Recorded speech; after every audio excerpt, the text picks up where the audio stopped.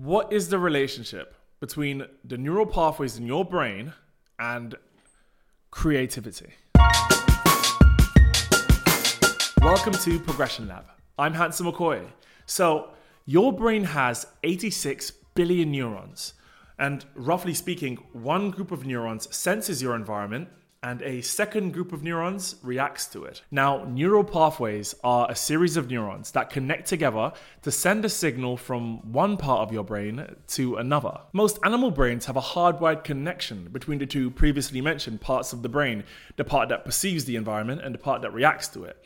The human brain, however, has lots of different pathways, lots of different connections, more than those that we need to perform vital tasks. That surplus of neurons create tangled networks, and those, we believe, are responsible for our spontaneous thoughts. Studies have suggested that creativity depends on the cooperation of your brain network responsible for spontaneous thoughts and your brain network responsible for executive control, basically everything else.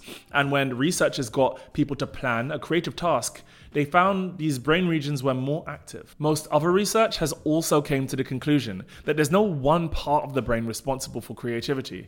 Rather, loads of different parts of the brain working together in large-scale networks. We used to think of functions of the brain as defined by brain regions, but now we understand that within a given part of the brain, there are neurons doing many different things, and they're defined by the paths that they take. And yes, we can influence the neural pathways in our brain. They develop the same way that pathways do through nature. If you're in a forest and you need to get from one point to another, the easiest way to do it is through an existing pathway. Your brain does the exact same thing. These pathways in your brain develop through repetitive activation. If you take a different route through the forest each time, a pathway can't develop. It's the same in your brain. If you don't approach tasks in an organized and predictable way, neural pathways won't develop. I use the term organization because organization in your brain simply defines how many neural pathways there are. And so if you change the way you think, there's good evidence that you can change the shape of your brain and the chemicals that your brain releases. I'm sure you've heard the phrase, what fires together, wires together. Essentially, if you connect one neuron to another, you've created a neural pathway. And the more you fire that neural pathway, the stronger it gets. And we can get that to work for us by building habits. Habits are the replacement of instincts that we don't largely have.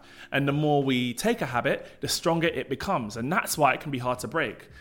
And so if we pay attention to our actions and turn them into habits, then we're able to make neural pathways in our brain by design. So now let's take a think about some habits that you can build to increase your creative thinking. Set aside time every single day for practicing your creativity. It could be doing art, it could be doing music. Think about your creative schedule, because the more you be creative, the more you practice your creative muscles in your brain, the easier it will become to be creative. And you can do this by yourself, or you can do this as a team through running regular ideation workshops. Secondly, don't be afraid of coming up with junk ideas.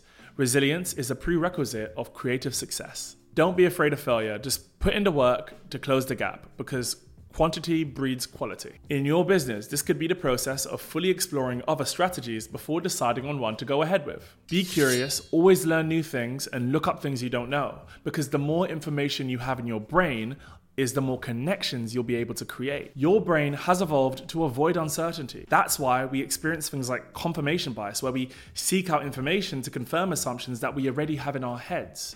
So embrace uncertainty and practice.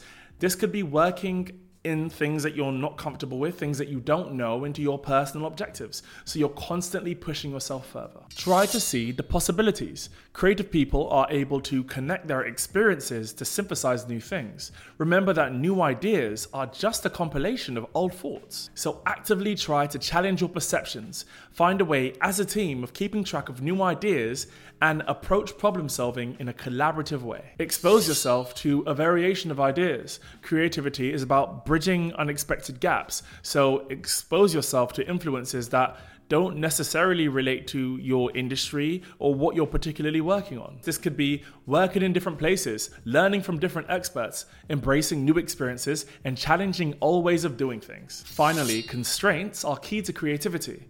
Often when there's an infinite amount of possibilities, it's difficult to really get started.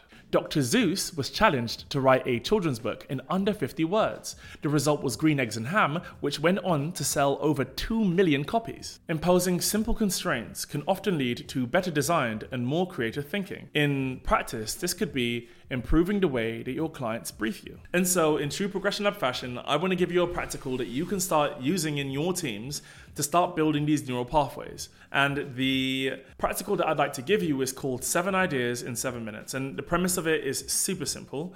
All you need to do is present people with 7 different problems and give people 1 minute to solve each problem before moving on to the next. Obviously, for preparation, all you'll need to do is prepare the problems beforehand, which might take a little bit of practice because sometimes it's hard to come up with different problems which haven't got straightforward solutions. But as an example, I want to keep my plants watered, but I'm on holiday. And so in 1 minute, give me a solution for keeping my plants watered whilst I'm on holiday. What you'll find is that the more you do it, the easier your team will find it to come up with diverse ideas. And the premise of this practical is introducing time constraints to spike creative thinking. So let me know how that works for you. Of course, do your own research before implementing on anything mentioned, and be sure to join the discussion below. To benefit from a bespoke, creative, or design thinking workshop, head on over to progressionlab.co.uk. All Progression Lab workshops are engaging, fun, fast-paced, and most importantly, relevant to your team and your business. You can also find me on LinkedIn and Instagram. Please share this episode if it was useful to you, and I look forward to seeing you next time.